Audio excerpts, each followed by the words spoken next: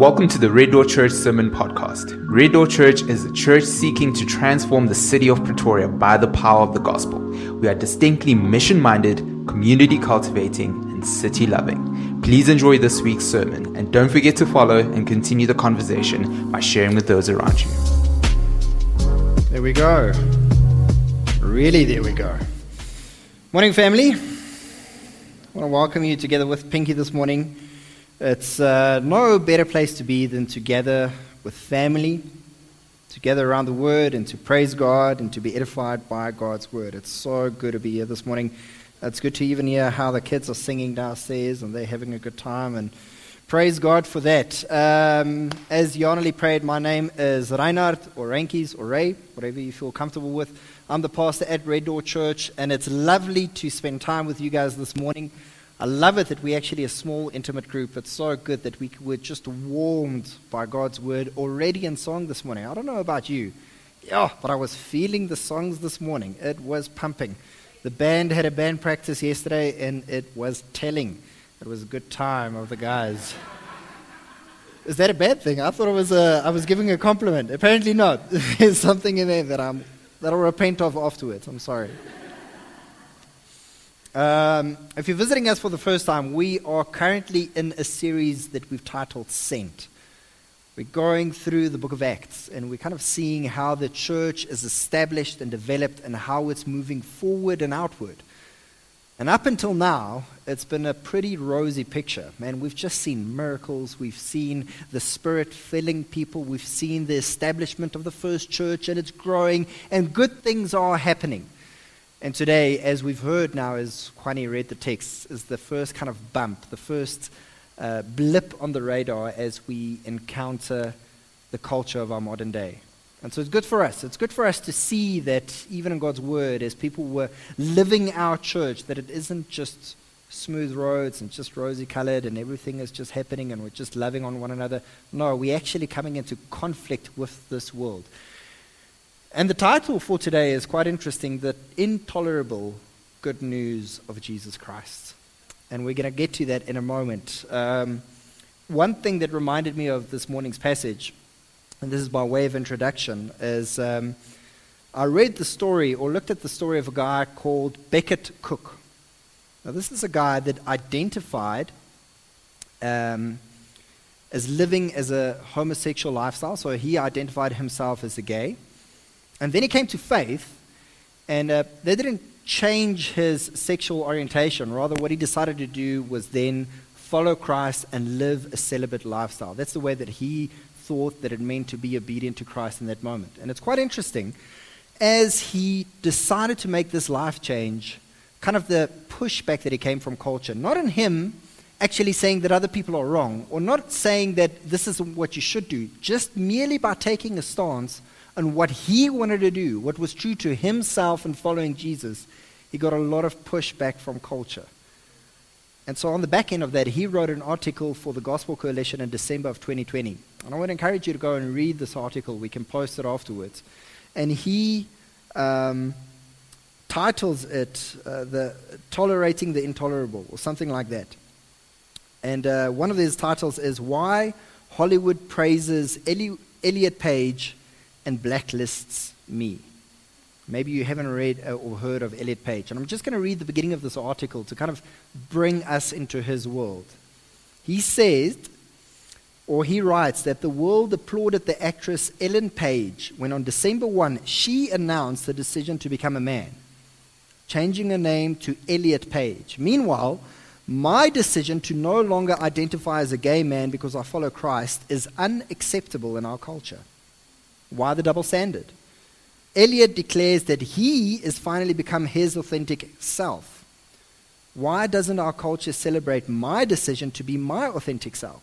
Is my authentic self less worthy of praise? Even Hillary Clinton chimed in with a celebratory, supportive tweet for Elliot saying, "It's wonderful to witness people becoming who they are."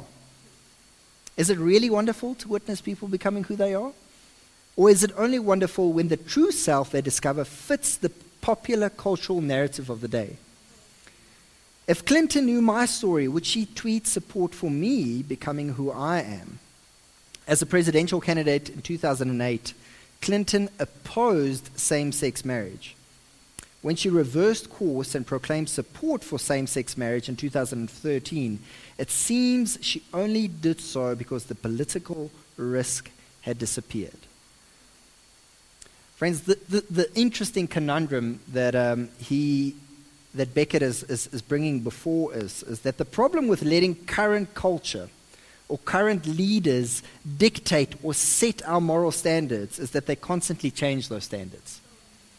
As Christians, we believe that the only place that we can really go to for ultimate truth or ultimate morality is to the God who never changes. However, when we take a stand or when we say that we simply believe in something else that popular culture believes in, it will put us at odds with the culture around us. And interestingly enough, a popular culture that tolerates everything won't tolerate you if you disagree with them. And it's exactly at this point when sparks begin to fly, when we're in opposition with pop culture. And when that's going to happen, we're all going to be faced with a decision at that time to what voice are you going to listen to? Are you going to listen to the popular narrative that's being spoken, or are you going to listen to the voice of the one true God?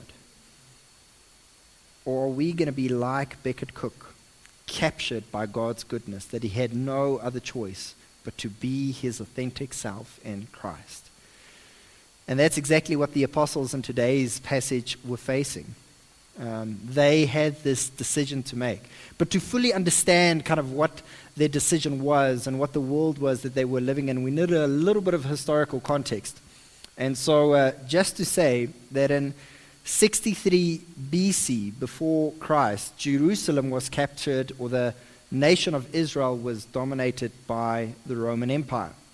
And at that stage, what the Romans did is they didn't have enough people to be set in every little town and every little city to kind of govern that town. And so they allowed the local government to continue to exist and exercise their rule of law. Rather, what they would then ask is that this local government would simply pay homage to the Roman rule. And so what this meant locally in Jerusalem is that Jews were still ruling and executing governance to some degree while paying taxes and adhering to Roman authority. And so the local Jewish governing body was linked closely to their religious institution. So not only did their priests and religious leaders give direction spiritually, they were also the local rule and acted like the local courts. And so if the local governing body, these priests, wanted to do something serious, like they wanted to execute someone, or so they wanted to put someone to death, they had to ask permission of the Roman rule. That's why we see the Jewish leaders had to ask Pontius Pilate, a Roman official, permission to kill Jesus, because they didn't have the authority to do that. But in Jerusalem at this time, when you transgressed spiritually, you were also subjected to the local courts for punishment, which is interesting. Because even today, we've got a clear divide between church and state. So it's not our religious leaders running our law, but we also see, similarly as to back then, that what people perceive as morally correct today makes itself into the local rule of law. And oftentimes what that means is that modern laws and modern rules will bring us into conflict with the governing bodies around us. And so we're discovering this more and more. We're discovering more and more what it means to be a disciple of Christ. Firstly, we learned at the beginning of Acts that to be a disciple of Christ means to be filled with the Holy Spirit. It means to be a witness to the gospel of God. It means to be in a community. It means to be part of a local church. And today we're seeing some characteristics of what it means to be in Christian ministry. And make no mistake, the book of Acts makes this crystal clear that once you become a Christian, you are in full-time Christian ministry. And so what we're going to discover today is to kind of see what Christian ministry looks like. And three things I want us to see today that is prominent in Christian ministry. There will be persecution, but there will be provision, and there will be a plan. This is going to be interesting. In today's passage specifically, we see that there is beef between a group of religious leaders that we call the Sadducees and Peter and John, the apostles. And this happened right after Peter and John performed a miracle. They healed a lame beggar.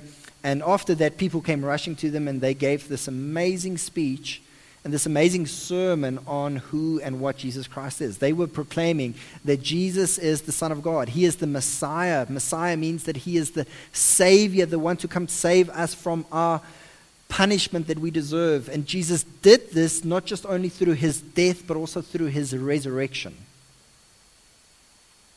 And this is what brought them at odds with those religious leaders. So let's read the text from verses 1 to 4. If you've got a Bible, you can unlock it, or you can follow with us on the screen.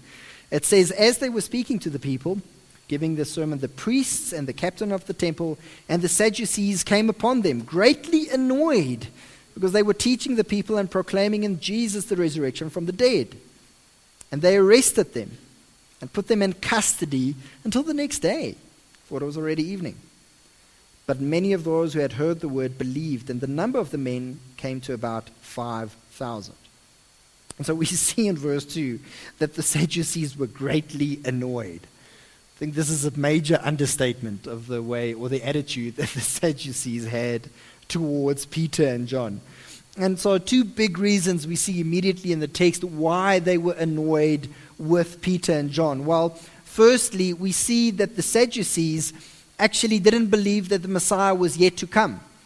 They believed that they were already living in the Messianic age since the time of the Maccabees, so they weren't expecting another Savior. They thought, no, this is what we have. Secondly, the Sadducees didn't believe in the resurrection of the dead. Once you died, that was it. And so Jesus was the double whammy, the double wrong.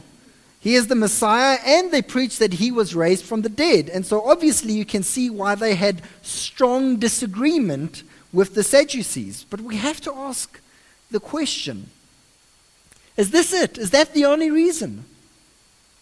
Is that the reason why they were arrested? Not even left until the next day and then arrested. They were arrested, left in jail until the following morning to be heard. Why this overreaction when there are other religious leaders in their ranks, like the Pharisees, who disagree with them? Remember, the apostles weren't instigating an insurrection. They weren't planning an uprising to overthrow the Judean rule. In fact, even Peter noticed this, and he said in verse 9, we are examined for a good deed being done. They were arrested for something good that they did. There has to be more at play. There has to be something behind the scenes why Peter and John were arrested. And I think it's twofold, and it's good for us to notice this. One, we need to realize what Christianity is. It is more than an ideology. It is more than a suggestive way of how to live. It is the proclamation of the kingdom of God, and that is a political statement. As such, it will bring you into conflict with other kingdoms. You will find that as you simply live your life as a Christian, that people will hate you for it. Either because they feel it's an attack on them, because you're not agreeing with their position, and so they already feel offended by that. Or it is because we live as people of the light, and people don't like it when light shines on the darkness. People don't like it when they get exposed, when their hearts get exposed. Their conscience burns within them, and their hearts in sin. But rather than running towards the light, people try to smother the light. They try to feel immediately better about themselves. It is the intolerance of tolerance. It is the double standards that society has when it suits their moral agenda.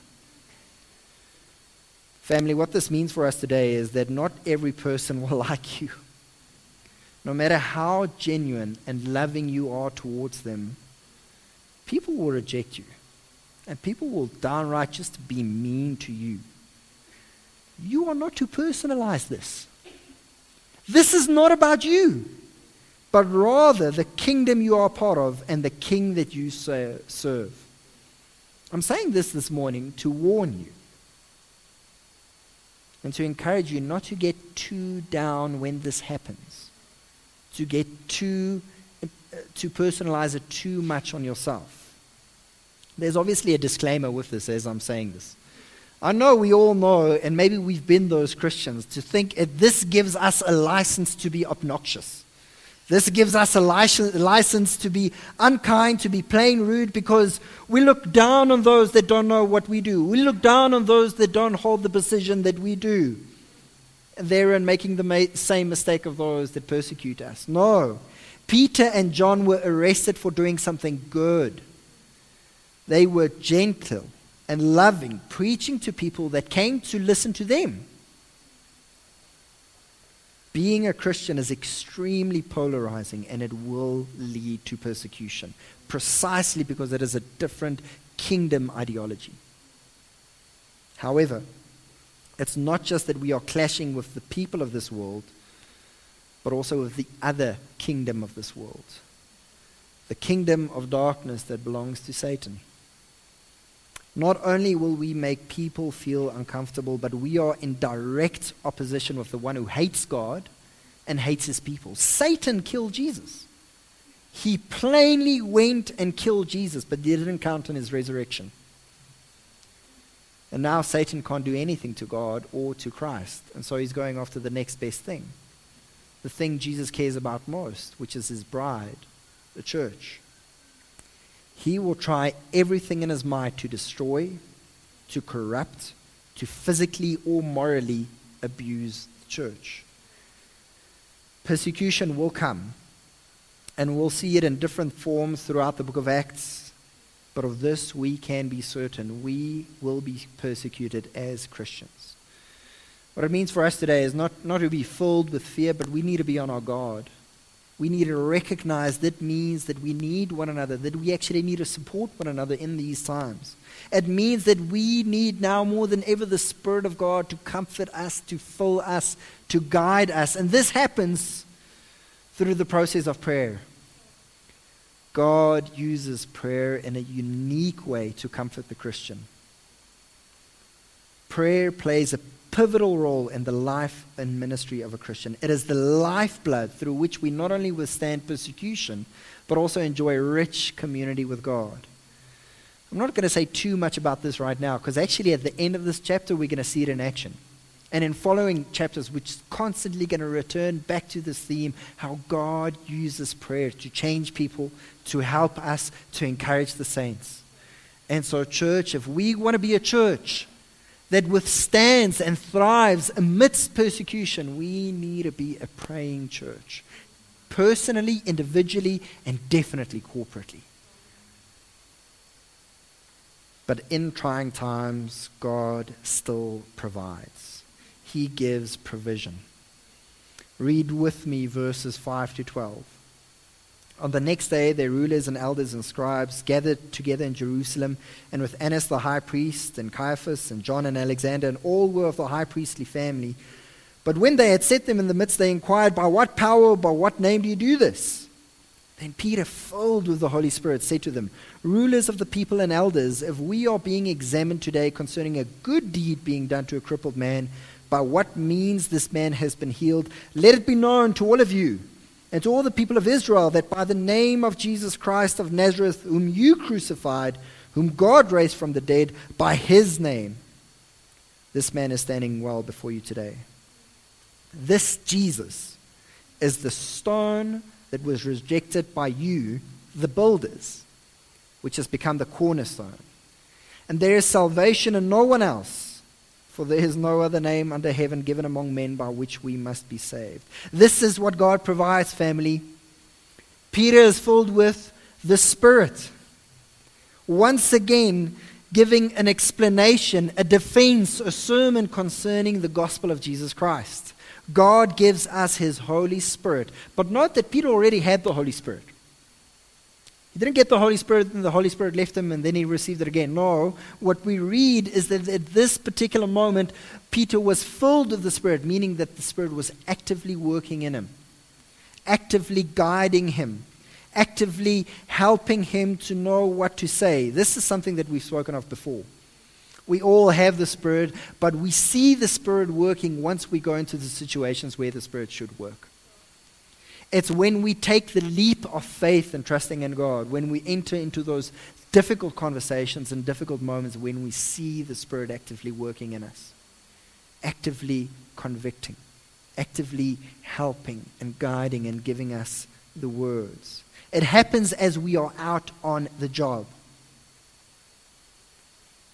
As we take the leap of faith, just as you think you will fall on your face, when you will not know what to say to that colleague or that friend or that family member, the Spirit of God steps in and fills us and controls us. And here are the words that the Spirit will give you and will remind you of in that moment. The words of the story of the life, the death, and resurrection of Jesus Christ. The punishment that we deserve took on himself. The righteousness that Jesus has that he gives to us. The words of the gospel. You're not going to receive any new revelation. No, the wow factor in what the Spirit is giving you is simply reminding you of what has already been done. The work of the Spirit in those moments is to warm our hearts with the magnificent truth of the gospel, that we once again realize or anew can apply the gospel in a way that we haven't been able to do that before. To fully or to a more extent grasp what Jesus has done. As Peter shares these words, he says in verse 11, "This Jesus whom you," and he's pointing to the religious leaders, "rejected as the builders became the cornerstone." The builders in this imagery or in this illustration is referring to the religious leaders and teachers. They were supposed to build God's so-called spiritual house, his church, but they rejected Jesus, the cornerstone. Now, buildings in those days had something that we call a cornerstone. It's literally a huge stone that was normally put in the corner of a house on which the whole structure rests. If you had a weak cornerstone, or if you didn't have a cornerstone, ultimately the building will collapse. And so what is Peter trying to communicate through this illustration? Well, if you miss Jesus, you miss everything. The religious leaders were building in vain. What good is it that you try and live a morally good life, but you have no Jesus? The house will collapse. There's no salvation there. That's why he ends his speech in verse 12 saying, "There's salvation in no one else. For there's no other name under heaven given among men by which we must be saved." This is what we should be communicating to people. These are the words that we should be sharing with people. We don't want people to drink less. We don't want people to swear less. We don't want people to live good lives and not know Jesus. When we share the gospel, we share a Savior, Jesus Christ. Maybe you're sitting here today and you're hearing this for the first time. You've heard many religious leaders talk and share what is good and morally upright. You've seen the standards being set there for you, which you must try and attain. But you've never heard about what Jesus can give and what Jesus did. Jesus came to save sinners, not good, morally upright people. He gave his life so that broken people like myself can now taste life in him. Do not try and build your own spiritual house through good behaviors and then miss the cornerstone. God provides his Spirit. God provides the gospel. God ultimately provides salvation through Jesus Christ. When tough times hit, we see that there will be persecution. We see that God provides, but all of this is also happening according to God's plan. Verse 13. Now when they saw the boldness of Peter and John and perceived that they were uneducated common men, they were astonished. And they recognized that they'd been with Jesus, but seeing the man who was healed standing beside them, they had nothing to say in opposition. But when they had commanded them to leave the council, they conferred with one another, saying, "What shall we do with these men? For a notable sign has been formed through them as evident to all the inhabitants of Jerusalem, and we cannot deny it. But in order that it may spread no further among the people, let us warn them to speak no more to anyone in this name. So they called them and charged them not to speak or teach at all in the name of Jesus.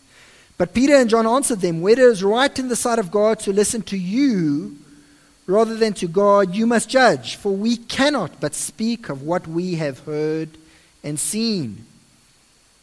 And when they had further threatened them, they let them go, finding no way to punish them, because the people were all praising God for what had happened. For the man on whom this sign of healing was performed was more than 40 years old. When they perceived that these were uneducated and common men, they were astonished. In Jewish culture, everyone goes through the same basic schooling system up until grade 7. And then either one or two things happen. One, you're going to show exceptional academic talent or promise, and you're going to progress to further learning institutions to be further brought up and schooled. Or, like the most of them, you would go into the family business.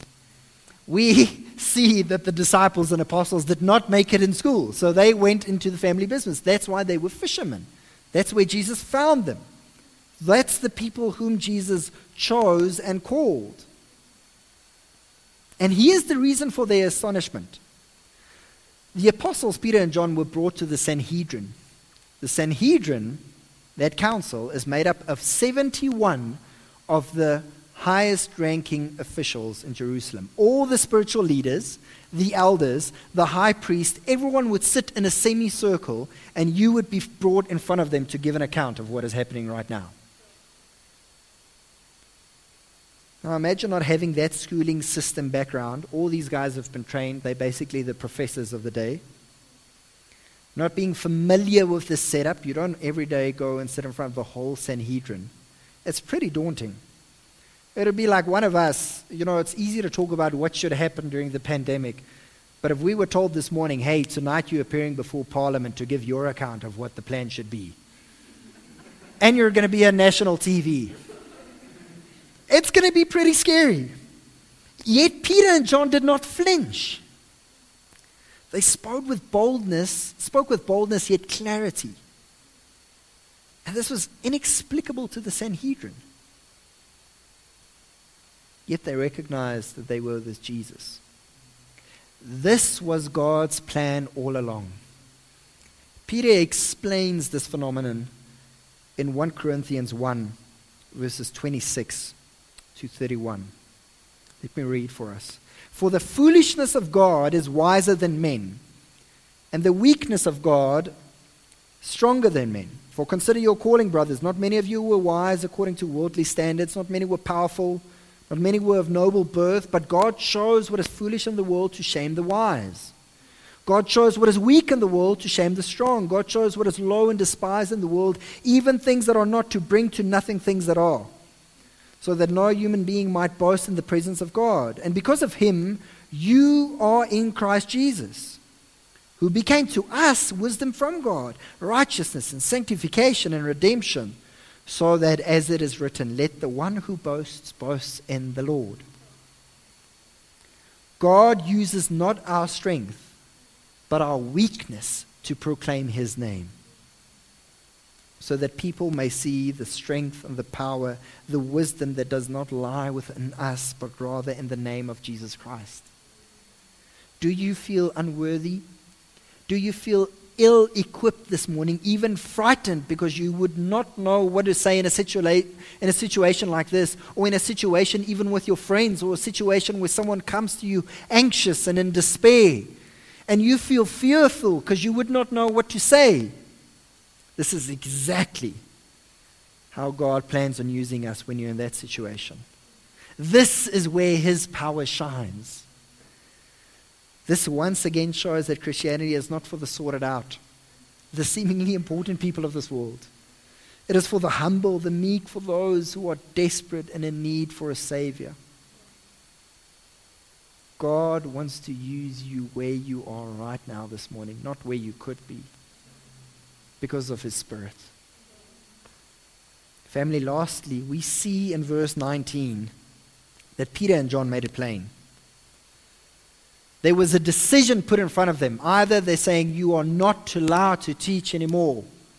Should they adhere even to the religious moral standard of their day, or to whom are they going to give ear to? And they said they have no choice. Irrespective of what would happen to them, they were so convinced of the truth of Jesus that they had to obey God. They had to share. They could not do anything else but to speak about the wonderful name of Jesus Christ. Why? Because they were simply captured by God's goodness.